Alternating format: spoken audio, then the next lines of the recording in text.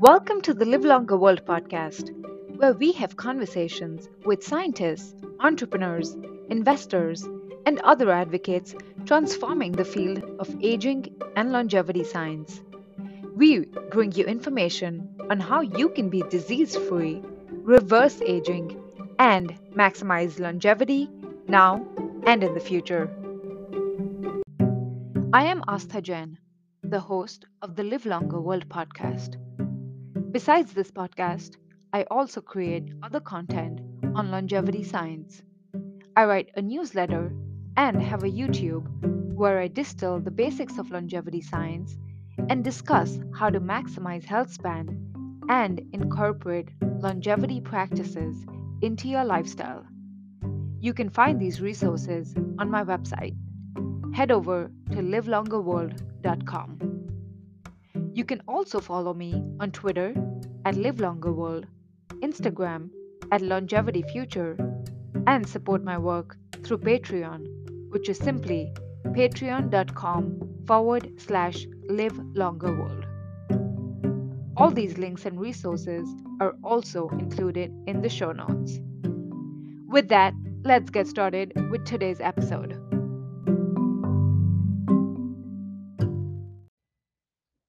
My guest today is Reason, the founder and CEO of Repair Biotechnologies. Repair Biotechnologies is a biotech company focused on developing therapies that treat medical conditions arising due to accumulation of excessive cholesterol. They have developed a unique cholesterol degrading platform to reverse the damage that leads to heart disease and atherosclerosis. More than 5 million people die every year due to atherosclerosis, and Repair Biotechnologies is trying to solve this problem. Reason is perhaps most well known for his popular blog, Fight Aging, where he distills the latest research in aging and longevity science. For anyone looking to stay informed on aging research, I highly recommend you checking it out. It's one of the best resources out there. In today's conversation, we discuss how to think of aging simply, the differences between slowing and reversing aging, NAD plus boosters and their effectiveness, reversing aging using senolytics, how his company is working on a gene therapy to reverse atherosclerosis and cardiovascular disease, and how one can get involved in the aging space, and much more. Just a quick note, we discuss a fair bit on cellular senescence and senolytic therapies. For those unfamiliar with the concept, cellular senescence is a process in which cells lose their ability to divide but refuse to die. When these senescent cells don't get cleared away, they release harmful substances and damage the cells around them too. It is well known that senescent cells accumulate with age, contributing to inflammation and aging itself.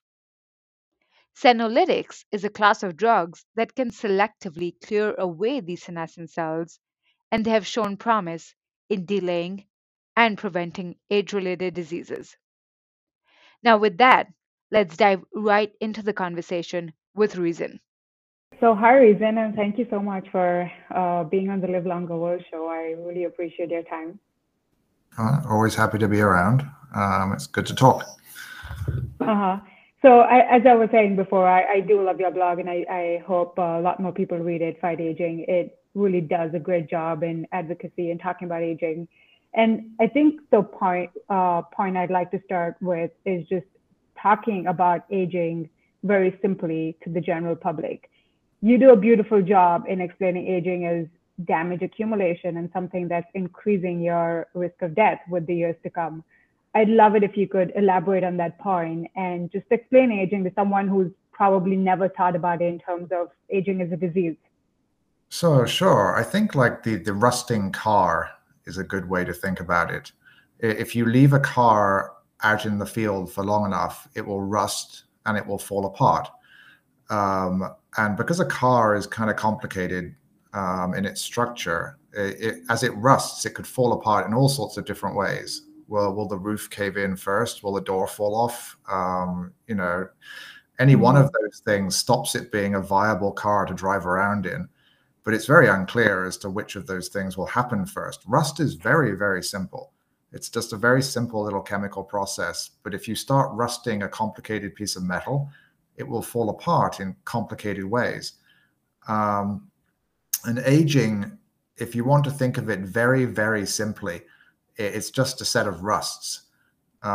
We rust if you want to take the analogy, we accumulate sort of damage and dysfunction as a result of very simple processes that go wrong and create problems that accumulate over time. And aging is really only complicated because we are complicated. If you create a simple form of damage in a complicated thing, like a person, then the person will fall apart in all sorts of weird and strange ways, and everyone falls apart a little bit the same, but a little bit differently. Different things happen earlier. Some people get cardiovascular disease, some people get cancer, some people get neurodegenerative disease, and that's what kills them first. But it's all the result of the same underlying simple processes that are causing damage. And we evolved this way simply because evolution really wants you to succeed early in life. The organisms that win the evolutionary battle for who gets to survive are the ones that reproduce the earliest they could within the constraints of your environment. And therefore, evolution likes to front load. You get systems that are made for short-term use, like your immune system. Your immune system works great out of the gate. Your adaptive immune system, the one that remembers problems it encounters, but it keeps having to assign space to its memory, and eventually it'll run out. And that's kind of a problem. It never evolved to carry around for the long term because evolution only really cares about, did you successfully have offspring before you were 30, which is roughly what your grandparents care about too. But that's the way it goes. So yes, aging is just damage, and it's very simple in comparison to what the damage does, which is very complicated. So when you look at the research community struggling to try to explain little details about aging, how it actually works all the way along, the reason that they're struggling is because we still don't fully understand human cellular metabolism in all of its details. So it's rather hard to explain what happens in a complex system if you don't actually understand the system fully. And researchers write grants for things they can write papers on. So they're very interested in explaining aging, but we don't really need to explain aging. We actually have a pretty good understanding of what these fundamental forms of damage are, a good enough understanding to go out and try to fix them. And frankly, the best way to figure out, what does aging do while it moves forward in this incredibly complicated system is to take an animal where something hasn't been fixed and take an animal where something has been repaired or fixed and see what the differences are. And we do that for things like senescent cell clearance, where senescent cells accumulate with age and they spit out all sorts of gunk and inflammatory signals and mess up your body actively. And animals in which you get rid of senescent cells have quite profound rejuvenation. A lot of their bodily systems are given leave to go back and try and get themselves back to a normal operating status, and that can be really quite impressive. Let's, for example, take cardiac hypertrophy. When you get old, your heart starts to expand. Your heart muscle expands and weakens at the same time, and it contributes to heart failure. And that's a pretty horrible thing. And you wouldn't think that would actually reverse. But if you go clear senescent cells in rats, yes, it does. It actually, the hypertrophy of the heart actually starts to reverse, and the heart goes back to the way it should be and pumps more strongly. So there's tremendous opportunity here just by looking at comparatively simple forms of damage in the body and focusing on that and leaving the question of, okay, great, but how does this damage really actually then cause all sorts of problems in your body over time, leave that as a secondary question. Go fix the damage first. It will make it so much easier to figure out, if you really want to know at that point what happens afterwards. But equally, tuberculosis is pretty much a solved problem. Does anybody out there really, really care about how tuberculosis progresses exactly in the body beyond what we already know? Ditto for smallpox. Do we really want to be out there researching exactly how smallpox, causes harm and dysfunction? No, nobody cares, because smallpox is cured and done with. And the same will be true of tuberculosis one day. The focus needs to be on fixing the causes. Yeah, I think those are really great points. I think something you mentioned in the beginning was, rust it seems pretty simple on the car on the outside, but there are these complex chemical reactions that are happening, which could be similar to, just wrinkles start showing up or your knees start hurting, but then there's all this damage that's actually accumulating inside your body with age. Similar to how the immune system, we see how COVID impacts older people a lot more than younger people. And that's probably also something to do with immunity and just evolution, as you mentioned. But I think a couple of things you mentioned at the end were senescent cells and rejuvenation, for example. And you lay out the distinction really well between slowing aging versus actually reversing aging and rejuvenation therapies. And honestly, I hadn't thought about that distinction before that, before you wrote about it. And obviously, like tiny lifestyle changes, like, just eating better, caloric restriction, exercise, all fall in the category of slowing aging. But then there are also these NAD precursors or sirtuins, for example, and you put that in the category of slowing aging too.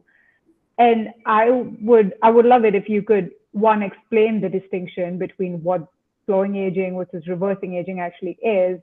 And also, do you think some of these precursors or supplements are the hype around it is unwarranted in some ways? Well, hype is almost always unwarranted in the industry. Sad to say, then they're in the business of selling lies and hope mostly. So, slowing aging and reversing aging sort of blur into one another in the middle. If you have a way to reverse aging just a little bit, and you do it repeatedly, then really that's just slowing aging. But equally, and by reversing aging, I specifically mean repair some damage. So if you can go repair just a little bit of damage, not enough to get back to where you were, but just enough to slow the accumulation down, that's roughly slowing aging. So bad rejuvenation therapies will slow aging. So equally, on the other hand, if you have a way to compensate, not repair the damage, but to somehow compensate for it by forcing cells to behave as if the damage didn't exist, or by telling cells to just act better and be more useful despite damage, that will generally slow aging. But compensation is hard to do for the long term, and it falls off in effectiveness very rapidly. Things like exercise and calorie restriction, they're a very little bit of bad rejuvenation mixed in with a bunch of compensation. They're a little bit of both. They slow aging because they're preventing some cells from becoming senescent. They're making you a little more resilient to some forms of damage. They're slowing the accumulation of some other forms of damage. But I don't think anybody should be jumping up and down and saying exercise is rejuvenation. Even if you take a sedentary 60-year-old and you put them on a treadmill for a couple of months, they start looking a lot better. Right. But I don't think we can sit down and call that rejuvenation. That's just ending neglect. So slowing aging, really, I think most of what I would refer to slowing aging is where you're trying to do things where you improve cellular metabolism without necessarily attacking the damage that is causing cellular metabolism to become dysfunctional. So you picked up the example of NAD+ precursors. So NAD+ is an essential molecule in the operation of the mitochondria in your cells to provide power to your cells. Mitochondria package up an energy store molecule called ATP, and your cell needs ATP to do anything. So with age, your mitochondria become worse at producing ATP for a whole range of different reasons. And one of those reasons at the later stage is that you run out of NAD+, you get less of it. And this is because of a whole bunch of different things that lead to the situation in which some production and some recycling and some other chemical reactions are not running as well as they should. But that's all way downstream of the causes of aging. It's a knock-on effect of a knock-on effect of a knock-on effect. But you can interfere with that by delivering some of the necessary chemicals that are not being produced in large enough numbers in the aged body, and try to just shortcut the later stages of this problem just for NAD+. Of course, that doesn't change any of the other myriad things that have gone wrong with your mitochondria. It just changes the NAD+ problem. But that has a large enough effect in mice, at least, to be vaguely interesting. In humans, it's sort of an open question as to is this actually any better than exercise? There's actually a very long history of upregulating NAD+ going back 100 years or so, though they didn't know they were upregulating NAD+ until very recently. This is all high dose niacin is a very long tried, and there's sort of, it's very mixed. Does it do anything? There's very few good clinical trials that show any sort of reliable benefits. So you can absolutely take a human and upregulate NAD+ in their mitochondria and get the chemical results that say, yep, I increased NAD+ by 100%, which, by the way, you can do by going on an exercise program more easily. So, you know, that you get the same problem with this sort of exercise and let's say any sort of calorie restriction mimetic drug, where they say you're forcing the nutrient sensing mechanisms to think that there's less food going on, so the cells suddenly get much more uptight about recycling and being careful and ramping back their protein production and generally tidying up the house. So you get an improvement, but again, you know, you could go out and exercise and you get much the same thing, or eat less and you get much the same thing, except more comprehensively, because the drugs only touch a little part of the system. So this what if you're combining the two, though? What if you're exercising and taking these supplements? Is that, do you see better, more effect? You get some overlapping benefit, but equally it's still not as good as if you just ate less and exercised more. So, I mean, there's an awful lot of effort going into selling drugs to people who don't really want to go out and exercise. Right. But this isn't going to change the shape of a human lifespan. We know what calorie restriction does in humans. We know what exercise does in humans. You can't exercise your way reliably to living to 90 years of age. You know, the fittest people, half of them are dead by the time you get to 90 in the present environment of what a 90-year-old has lived through.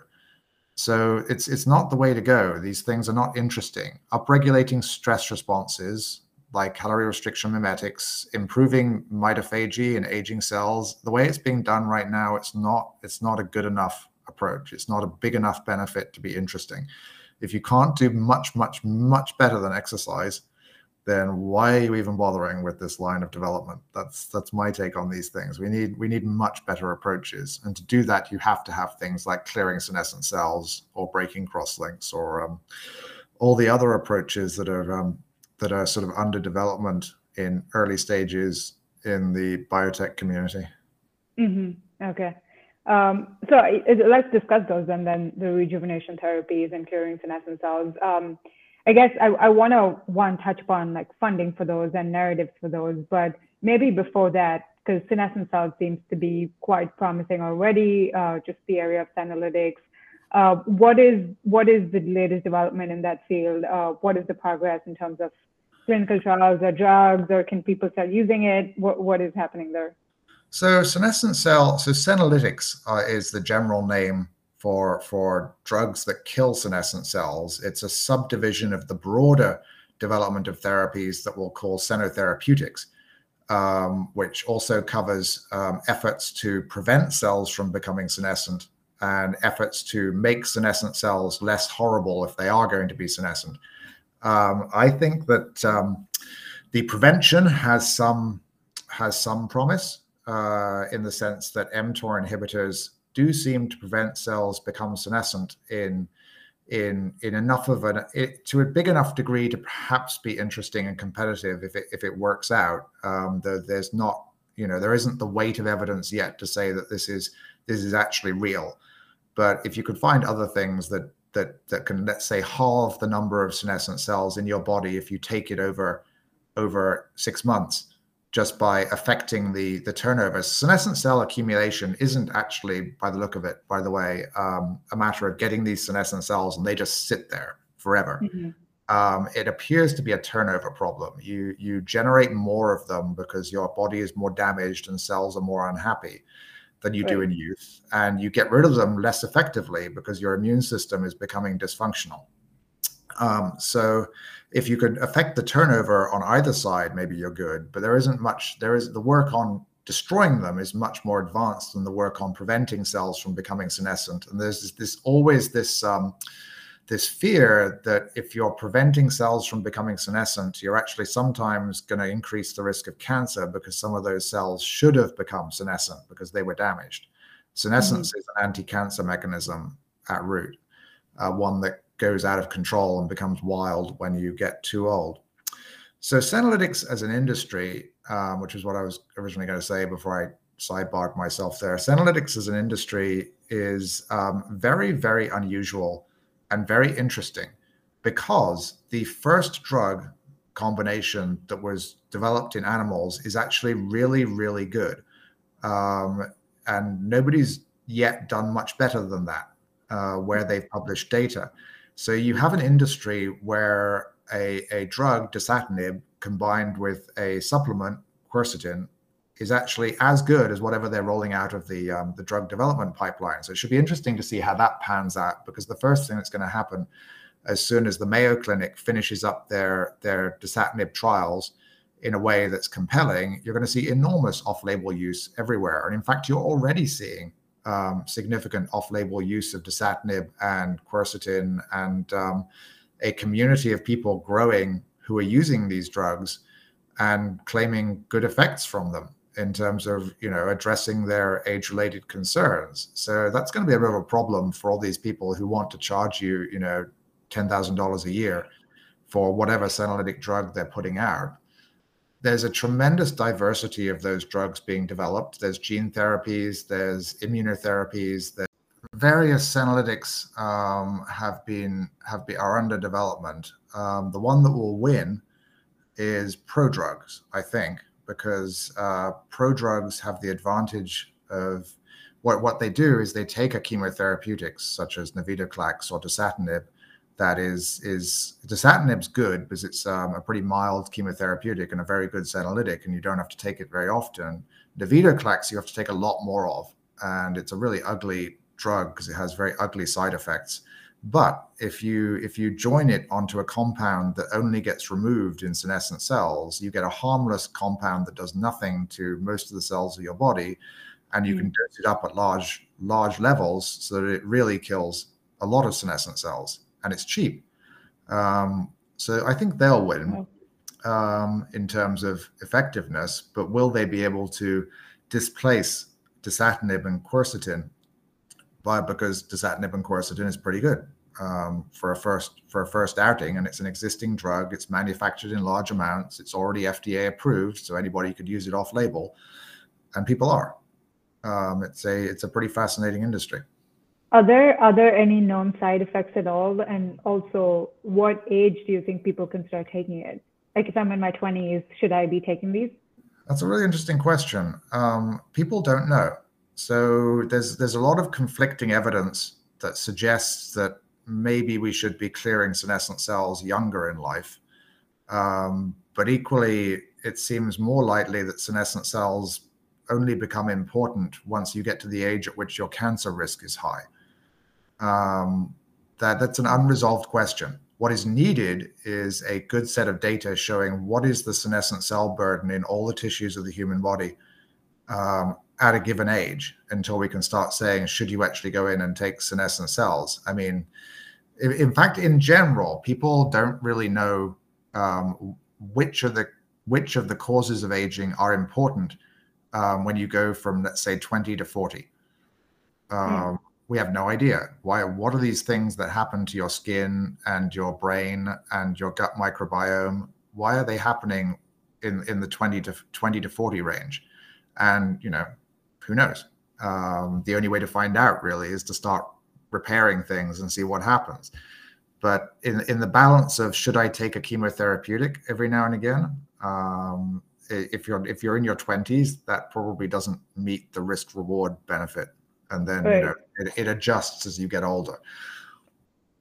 Right. But what about fasting, actually, longer term fast? Does that also clear away senescent cells, or is that not as good as taking some of these off-label drugs?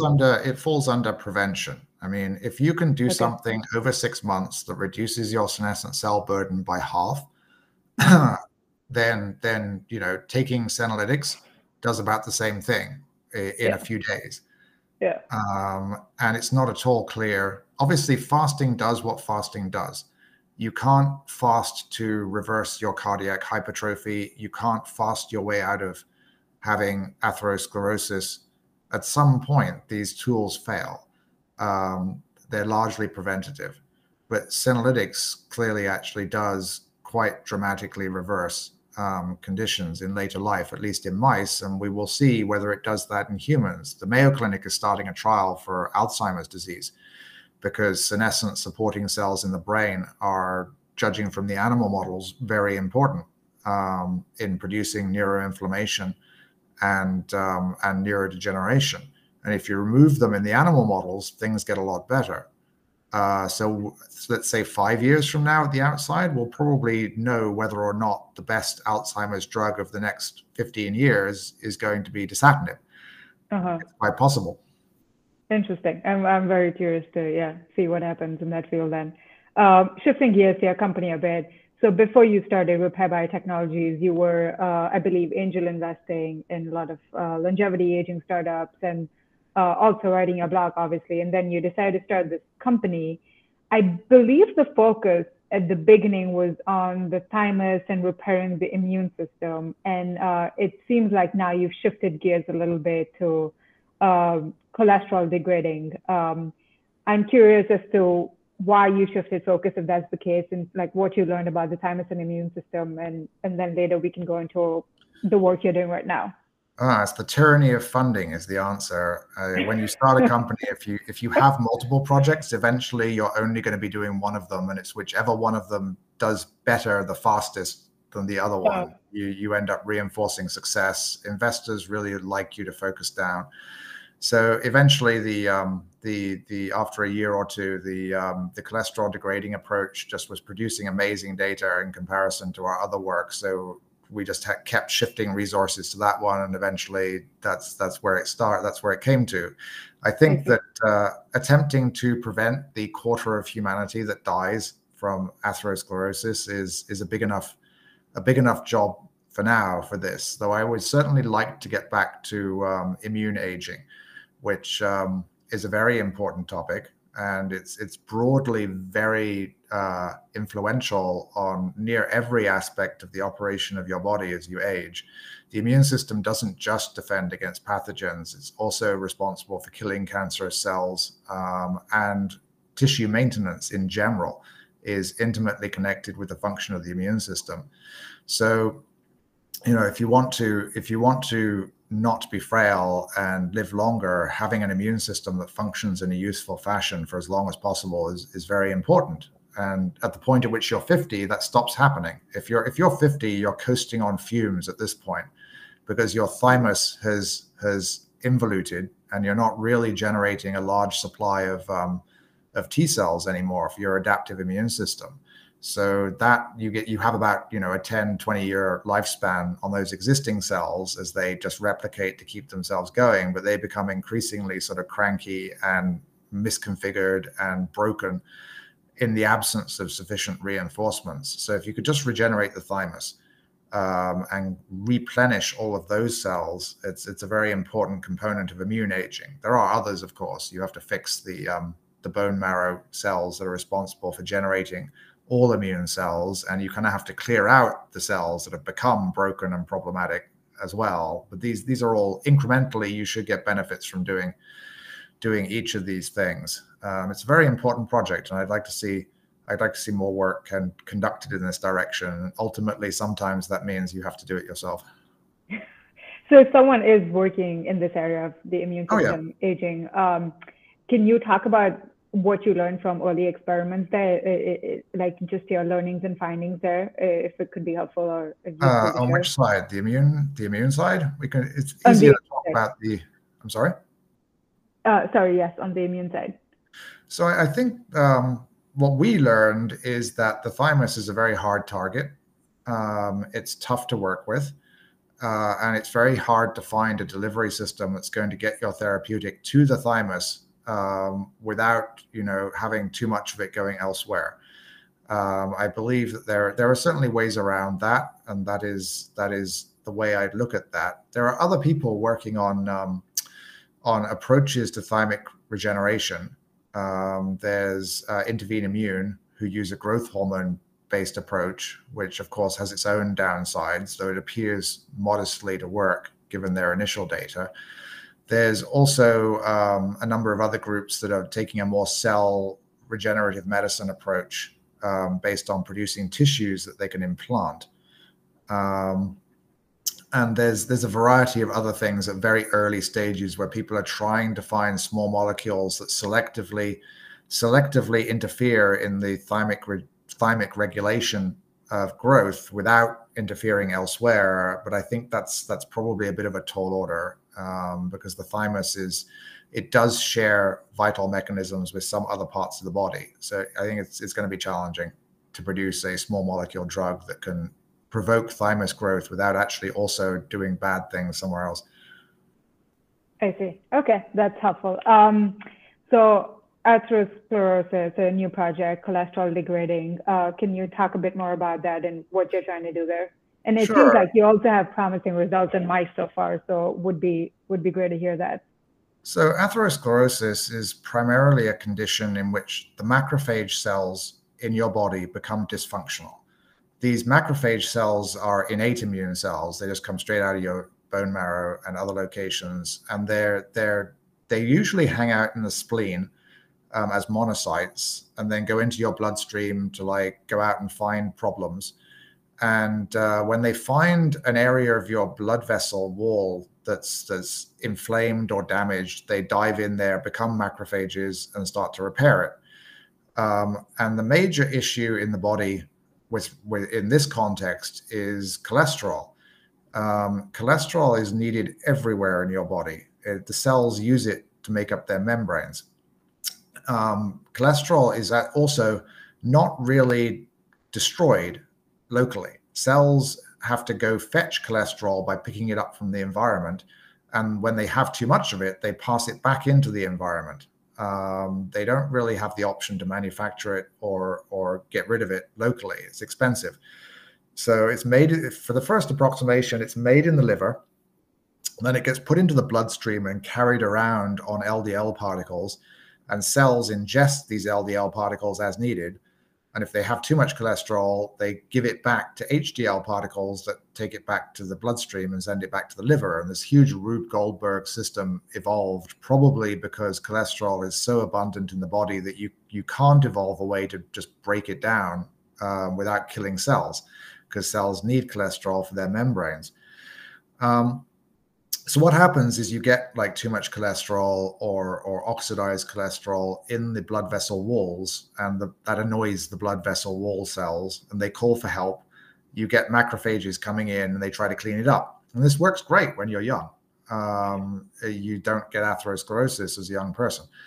But later in life, you get these areas where it runs out of control. The macrophages come in, they try to clean it up, they get overwhelmed and die.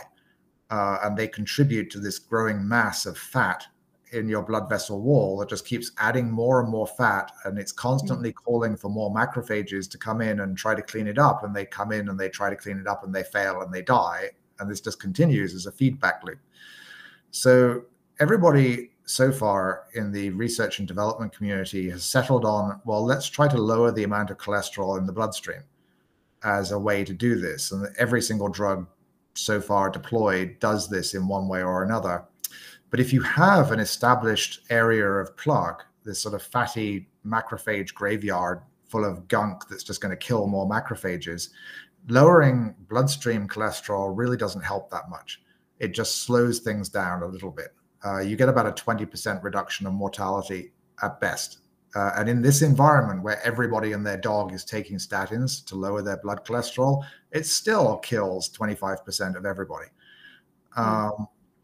So we need to do better than that. And the doing better than that is, let's go get rid of the cholesterol that's in the plaque itself. That is the problem. And the way you do that really is by making the macrophages resistant to that environment in some way, shape, or form. And our approach is to genetically engineer the macrophages to give them the ability to break down cholesterol locally into a safe byproduct. So that enables the macrophages to, in principle, just continue to operate as they would in youth. And it doesn't matter how much plaque you have, given enough macrophages, they will break it down and get rid of it and gradually return the blood vessel to normal. So, any approach that made macrophages completely invulnerable to their environment would work. And obviously that getting that approach is kind of troubling. There's some things you can do that seem to work decently well in mice, but we think our approach is sufficiently comprehensive and direct that we don't have to worry about any of the fiddly problems about differences between mice and humans, or problems with metabolism that occur in some of those other approaches. And as you mentioned, our approach works really well in mice. We delivered an AAV gene therapy to mice, and with a pretty high dose. And it was perfectly safe, very well tolerated, and halved the amount of lipids in unstable plaque in these mice. And if you can get rid of the cholesterol that's making soft, unstable plaque soft and unstable, then if you get rid of half of that, then you've roughly halved the mortality risk due to those plaques rupturing and then causing a stroke or a heart attack. And that's what we do in a nutshell. And we're hard at work with our huge vivarium full of hundreds of overweight atherosclerotic mice awaiting injections of various approaches to therapy. So it is possible to break down this cholesterol and the plaque itself into these local waste products, you're saying then? Yeah, is that something that's is that something that happens when we're younger on its own in our body? No. What happens when we're younger is that the macrophages don't get overwhelmed to the same degree. And what they do is they ingest the contents of the plaque and then hand it off to HDL particles, which go back into the bloodstream and head to the liver where it's excreted. The problem occurs when that process breaks down because the macrophages become dysfunctional because of oxidized cholesterol or oxidized LDL particles that make them pathological. Systemic inflammation is also a bad thing because it distracts macrophages and makes them adopt their inflammatory anti-pathogen mode of operation, and that stops them doing the necessary work of ingesting cholesterol and getting it handed off.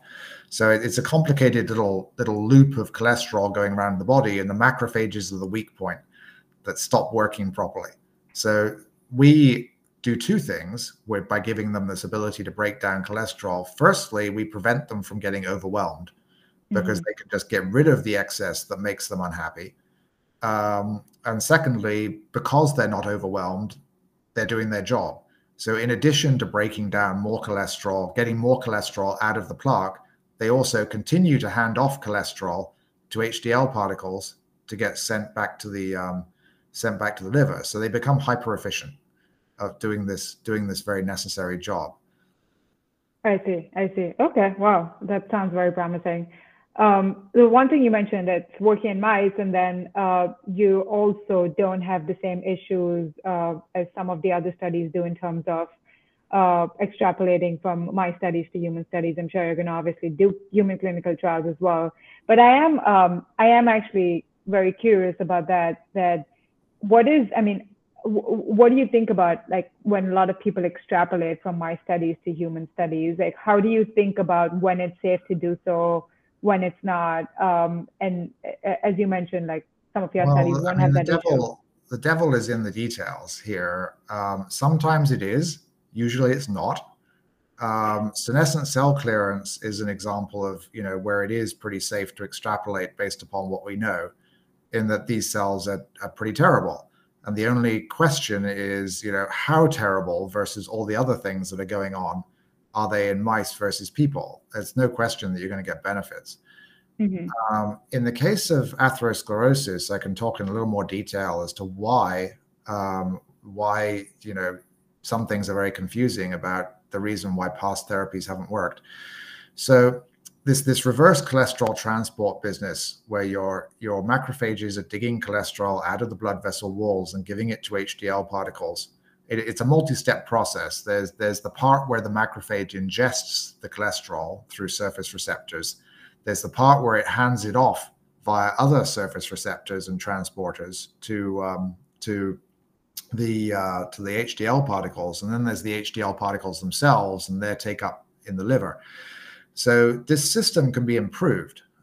You can add more HDL particles. You can upregulate the genes that are involved in the protein that produce the proteins that hand particles off or ingest cholesterol.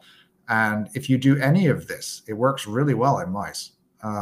You can upregulate any part of reverse cholesterol transport in mice, and you get reversal of atherosclerotic lesions. Some of the studies have produced results that are as good as our results, just by improving reverse cholesterol transport in mice through any one of these mechanisms. I think there have been 3 or 4 trials in humans now where they attempted to bring one of these mechanisms into a human study, and they all failed. So there's something we really don't understand about what the long poles are, or what the rate limiting steps are in reverse cholesterol transport in humans versus mice. And something about that means that anybody who tries to bring a therapy based on improving reverse cholesterol transport is you're entering the zone of death there. Many have gone before you and failed.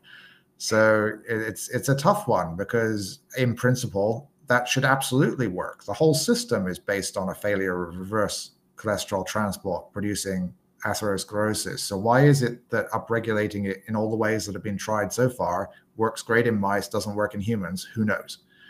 And this is one example of any number of examples we could point to in which something worked really well in mice and then failed horribly in humans. I mean, the Alzheimer's field is another one.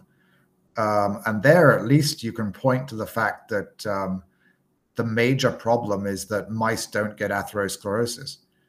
Don't get Alzheimer's in any way, shape, or form. In fact, no other species, with the possible exception of chimpanzees and dolphins, gets anything close to human Alzheimer's. So you have to produce these very artificial models, and the model is led by the assumption. The researcher says, well, I think the problem is X, too much of this protein. So then they create a mouse that creates too much of that protein, and then they fix the mouse. But, does that mean that that's going to help with humans? Because you're testing a hypothesis there. The hypothesis, you built a mouse that conforms to your hypothesis about how the disease works. And this is how we get to the point of, 15 years of work on clearing amyloid beta in the brain, leading to clinical trials in which we successfully clear amyloid beta from the human brain, and patients don't improve. So something is wrong with the hypothesis. And that field is a troubled one, because we don't have any animals that actually really legitimately have Alzheimer's disease. You're always going to have this step where somebody proposes something, then creates a mouse, then fixes the mouse. And This is a 10-year cycle of 5 years of making mice and 5 years of trying to get it into humans. And if it doesn't work, you say, well, I didn't have it right that time. Good. Not good. Is there a better, faster way of even doing it though? Or I mean, is the only solution is to go from mice to human studies? No, I think like the better solution is to fix the damage. Take the SENS list of forms of damage and go fix it. For example, try to clear senescent cells in Alzheimer's patients and see what happens, because senescent cells create neuroinflammation. Neuroinflammation is probably important in Alzheimer's. Did that do anything? I think that's almost a better way forward than this business of let's fixate on one thing and produce highly artificial animal models, and then go see where we go from there.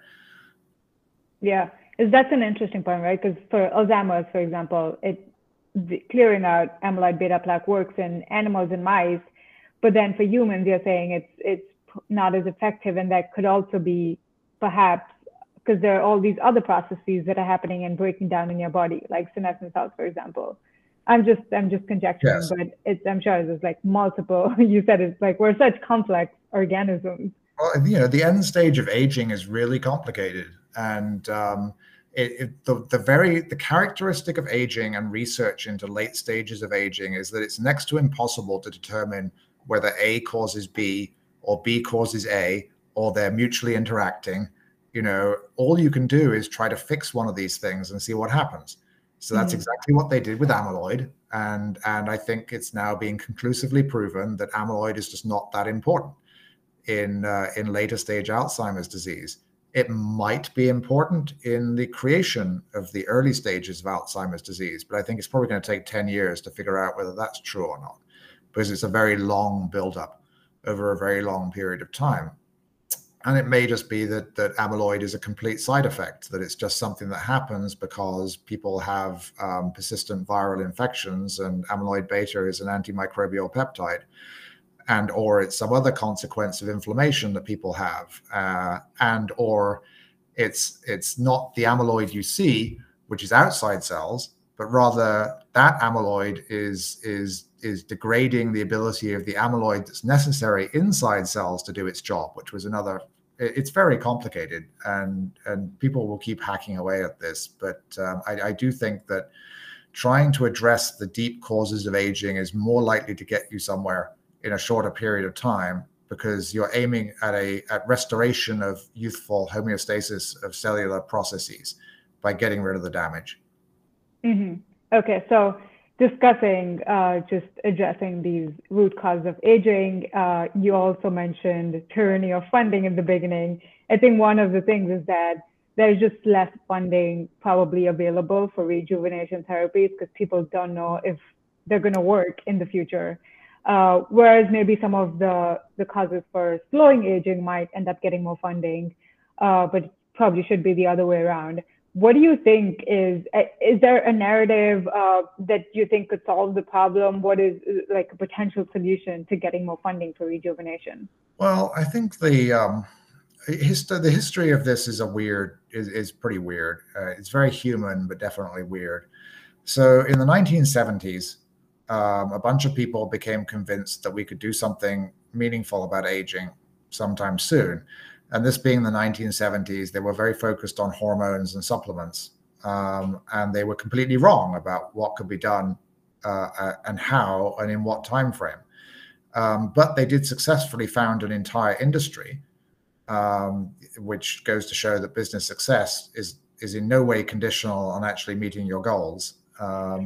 So we have the anti-aging industry, spawned in the 1970s, selling potions and hope and whatever. And the more effective people at selling were obviously the ones who believed their own hype.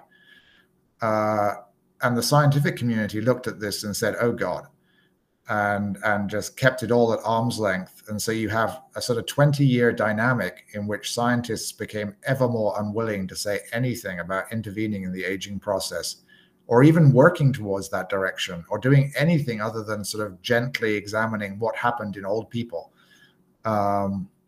It's wasted decades until the 90s, when people were starting to show that that single gene mutations in short-lived species can produce quite startling changes in the aging process and the duration of life.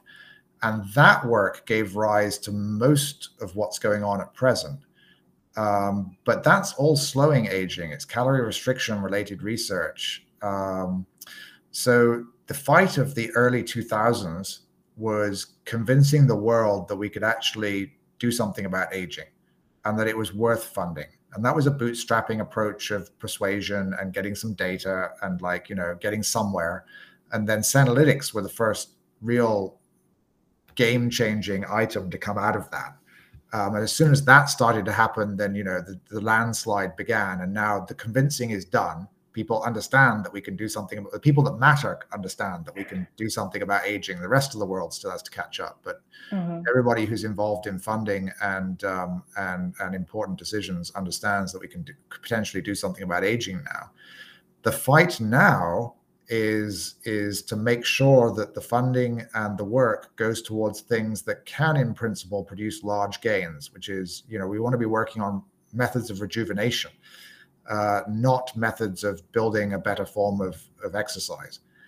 But, I'd say a good 80% of the industry or more is basically working on upregulation of stress responses, things that can't change the shape of a human life, even in principle. Very trivial drugs that may do just a little bit of good. And anything like mTOR inhibitors, heat shock protein manipulation, all the rest of this stuff that's going to make you have more autophagy in your cells. It's not worth the time and money being put into it. It really isn't. It's not going to change. It's not going to move the needle. You're not going to live that much longer because of it.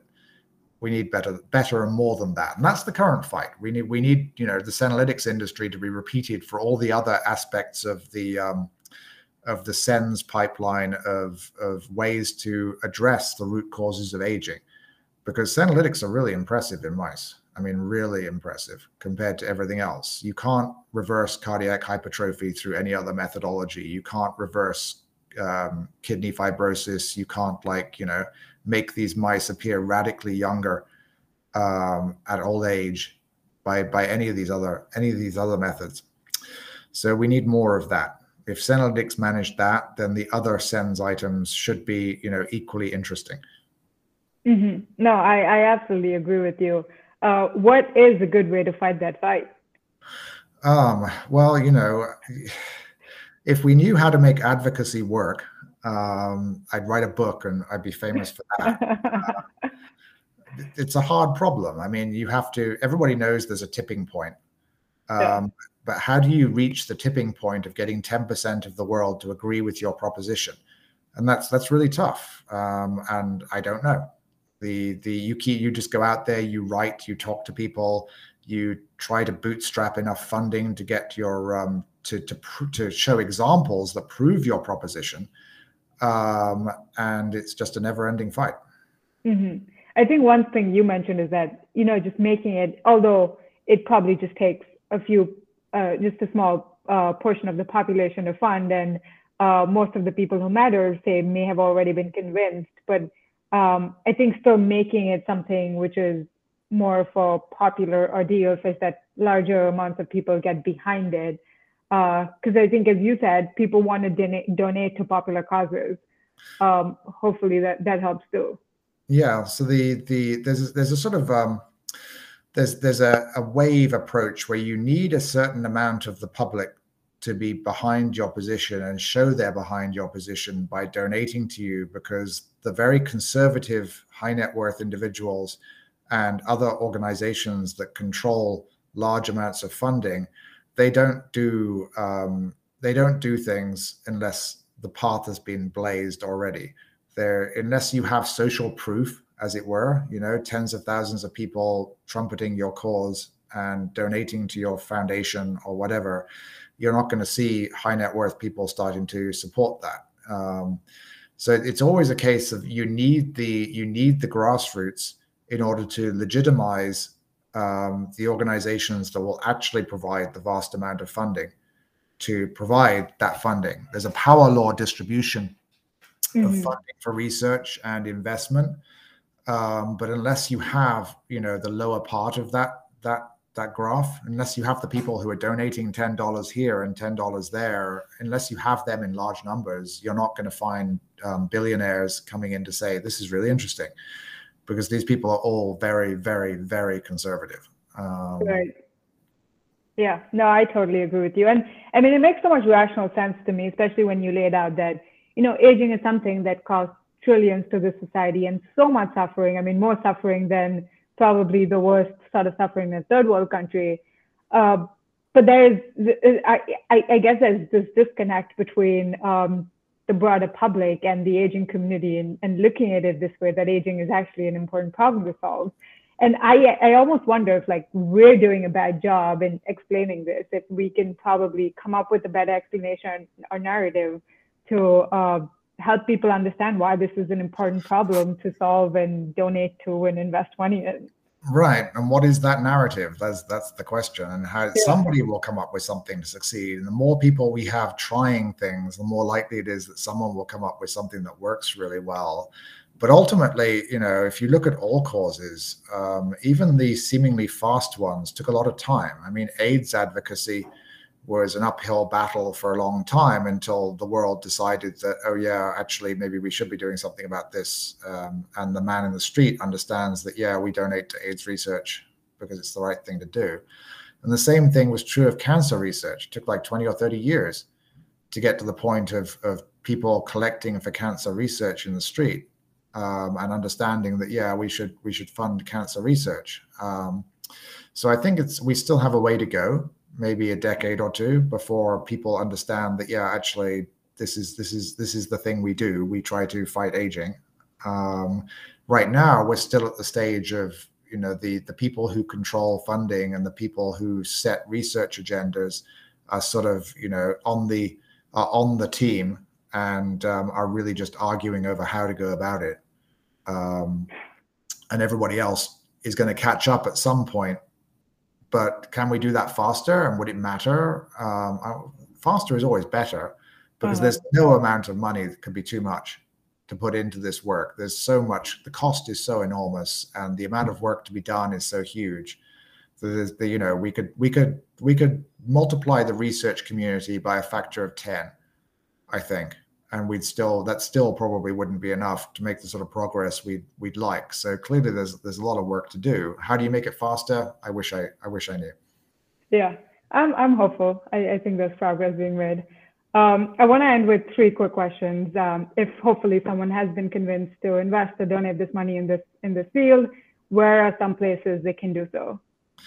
I think in terms of donation, you can go straight to the SENS Research Foundation or the Methuselah Foundation. And if you want to donate a larger amount, you can go to them and not just donate, but you can actually have a conversation and say, okay, what are the projects you're working on? What are the projects you'd like to work on? And see if you can find something that interests you and that you understand.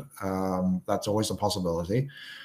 In terms of investment, I think the best way to go about that is go to the conferences. Obviously, that's terrible advice for the last 2 years because we've been having a pandemic. But now that conferences are starting up again, there's a number of conferences such as Ending Age-Related Diseases in New York. There's Longevity Therapeutics every year in SF. There's Undoing Aging, which is in Berlin these days. And these are all, there's probably a couple others that don't spring to mind immediately, but these are conferences with a really good mix of scientists, entrepreneurs, and investors. And if you go there and start talking to people, you'll get a sense of what the informal groupings are in the angel investor communities and who's who. And that's really the only way to do it, because investing it's a network thing, and it's very resistant to putting itself online and places where you can find it. It's all in person and who you know, and that's really the way to do it. You have to figure out, what's the network here, get introduced to people, and then go from there. Yeah, totally agree with you. I come from an investment background. So second question, what are some longevity protocols you follow right now, I guess? I mean, apart from exercise, caloric restriction, are you doing senolytics or anything else? Any other supplements? So I publish like some as a self-experimenter. I publish protocols every now and again at Fight Aging. There's a self-experimentation section buried in there somewhere, sort of that lists the ones that that I've thought about or tried. So senolytics, yes, absolutely. I take those sort of once every 6 months or once every 3 months. I've done flagellin immunization, because that has pretty good results on restoring the gut microbiome to a more useful level. And that's one where, who knows what the outcome will be in terms of benefits to health, but it's something where you can really easily measure it. And sometimes that's more interesting and useful from a self-experimentation perspective. There's a few others that I've looked at and indulged, and of course I've tried NAD+ upregulation and not seen anything tremendous coming out of that because it's a small effect. But self-experimentation. How do you measure that? Well, in theory, you would look at things such as you go do blood work, look at your inflammatory markers.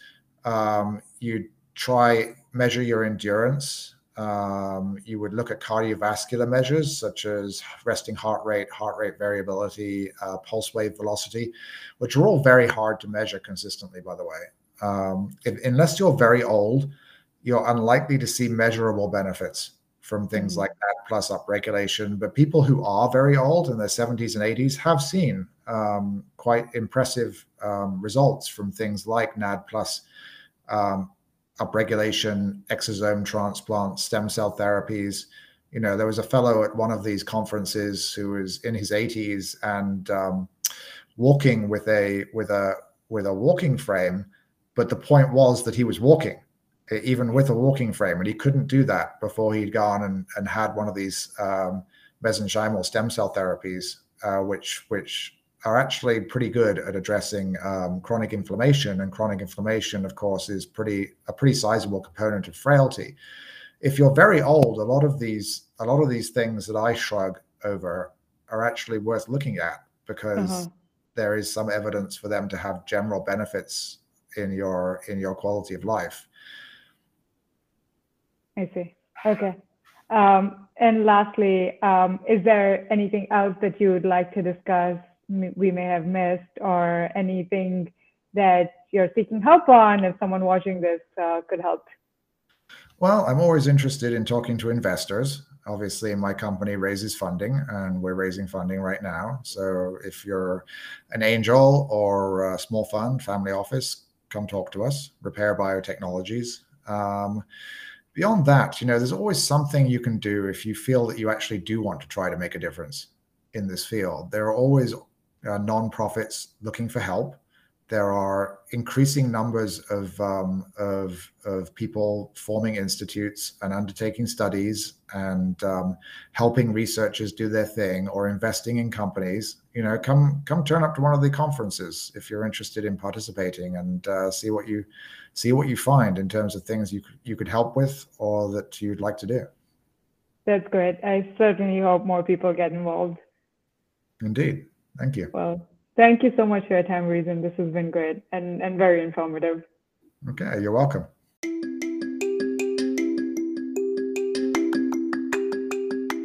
If you enjoyed today's episode and learned from it, it would mean a lot if you could show some support and share the podcast with your friends and family. I'd love to spread the science behind aging and longevity to as many people as possible, such that we can all benefit from it and live healthier lives. Additionally, if you enjoy learning about science-backed health optimization, you can check out my newsletter, livelongerworld.substack.com, and my YouTube, which is Live Longer World. You can also support my work by donating on Patreon. I'd like to keep bringing high-quality information to you, and your support certainly helps. Lastly, if you wish to follow me on social media, I am on Twitter at LiveLongerWorld. I also have an Instagram at LongevityFuture where I often post graphics distilling concepts in longevity science or talking about longevity lifestyle hacks. And that's it for now. Stay in good health and catch you next time.